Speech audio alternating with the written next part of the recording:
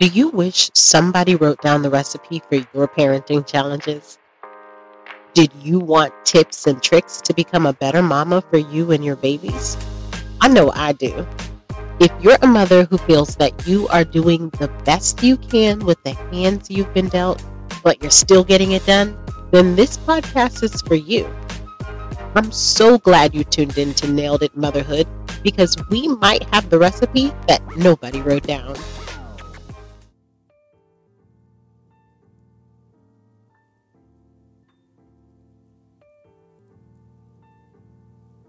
What's up, everybody?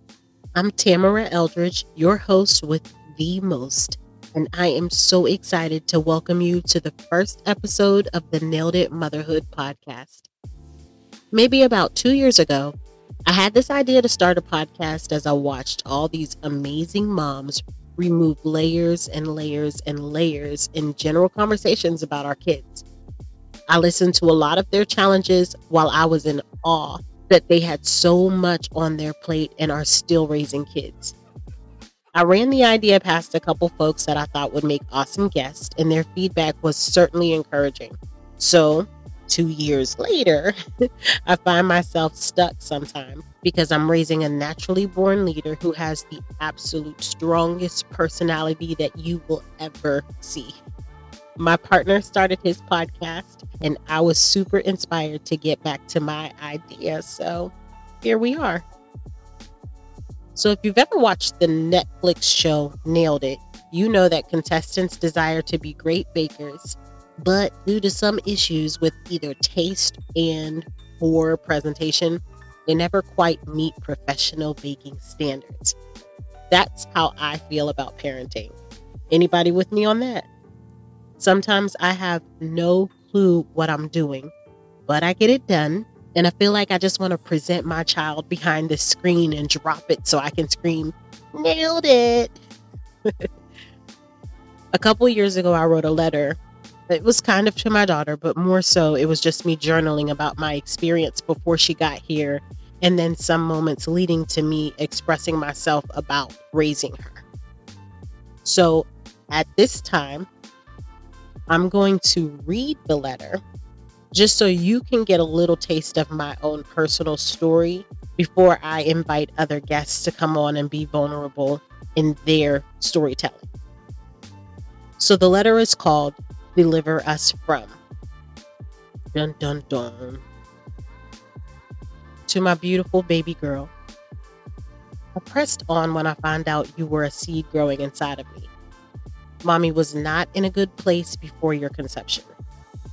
I understand why they call babies miracles. Despite my history, mistakes, wins, praise breaks, it was you that shut me down and made me look up again. The year I carried you was probably one of the hardest years I've ever experienced emotionally. And it could be due to the hormones that my body was now generating, but you gave me no choice but to keep it moving. To my listeners, I knew I was pregnant in January. My body was telling me almost immediately something was different. Despite 2018, which was actually an eerily dark year for me, I started the year off telling myself that I was no longer allowed to wallow and act a fool. 2019 had to be the year I got my life back. I told myself this was the year for me to sit in God's presence a little bit more so that I could understand why I felt like his hand wasn't there anymore. And then came you and peanut number 2. I had no choice now. After only 2 weeks of contemplating if I wanted to see the results, I finally took a test.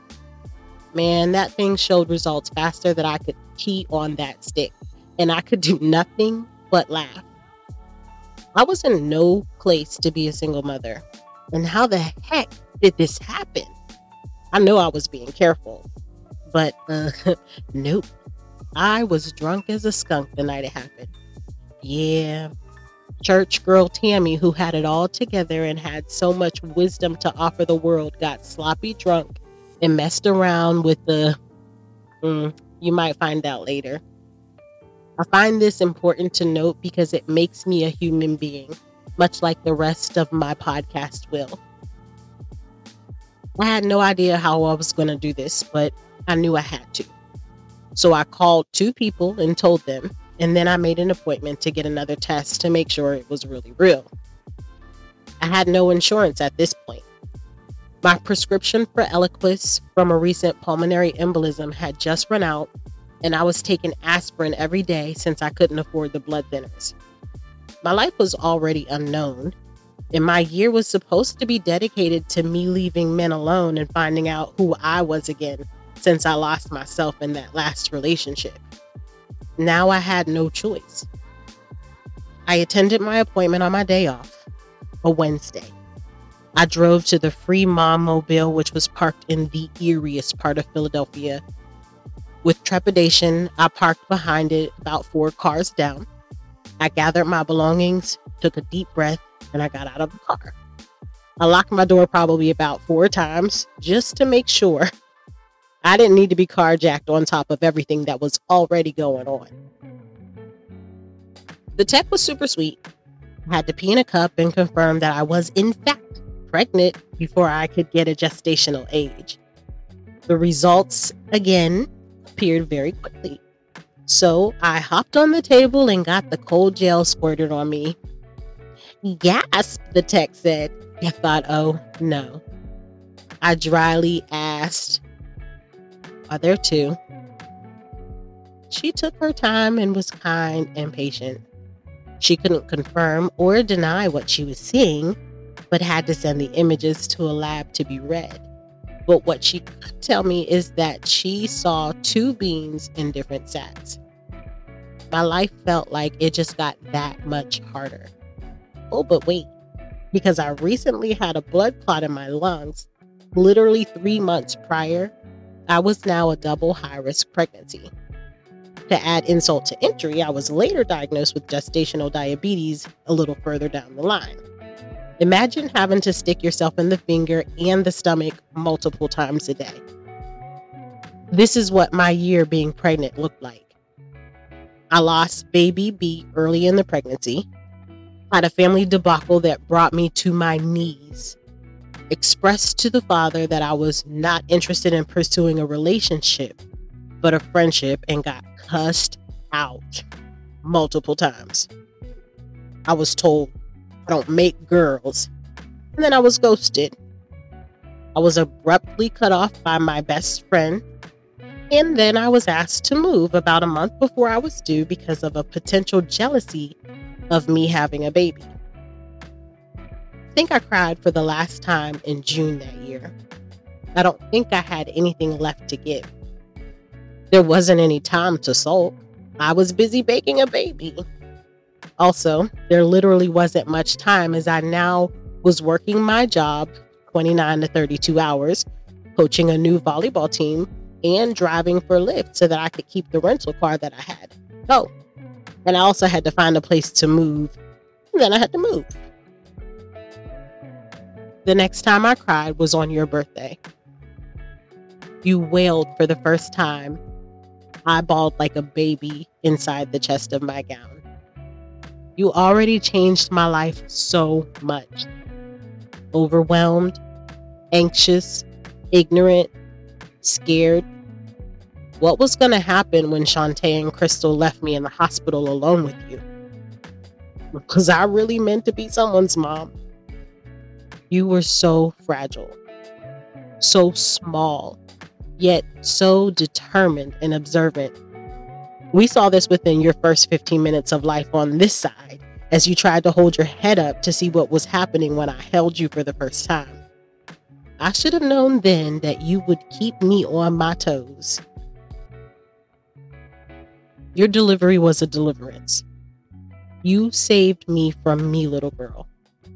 Without you, there is no guarantee that I would have been okay the year that I carried you.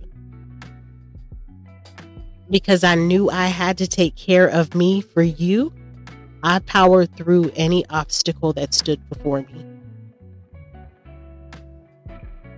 I'm reading this letter early in my podcast, because your birth was the end of a decade or so of happenstances that shaped me. I was in a web of bad decisions, hurt, depression, and consequences. You reminded me that I could live again.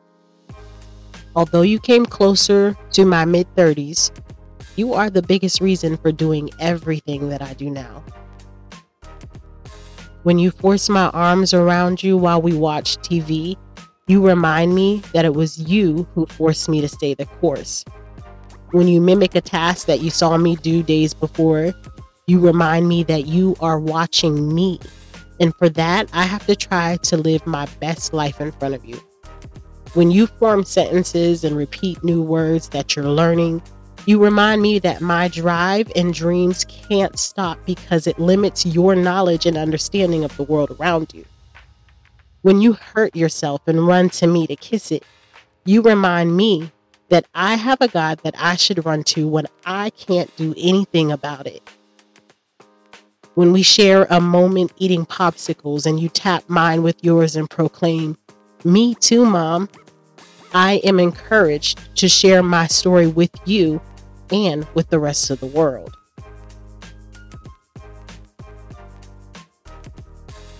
Thank you for listening to my TED Talk. It was very important for me to share a part of who I was before I asked my guests to come on and be vulnerable. But I do want to remind everybody who's listening that vulnerability is not a weakness. It's actually a strength. So hopefully you got a little encouragement from my personal journey. And I hope you tune in for episode 2 and more journeys with me. In episode 2, you will hear from one of my favorite introverts.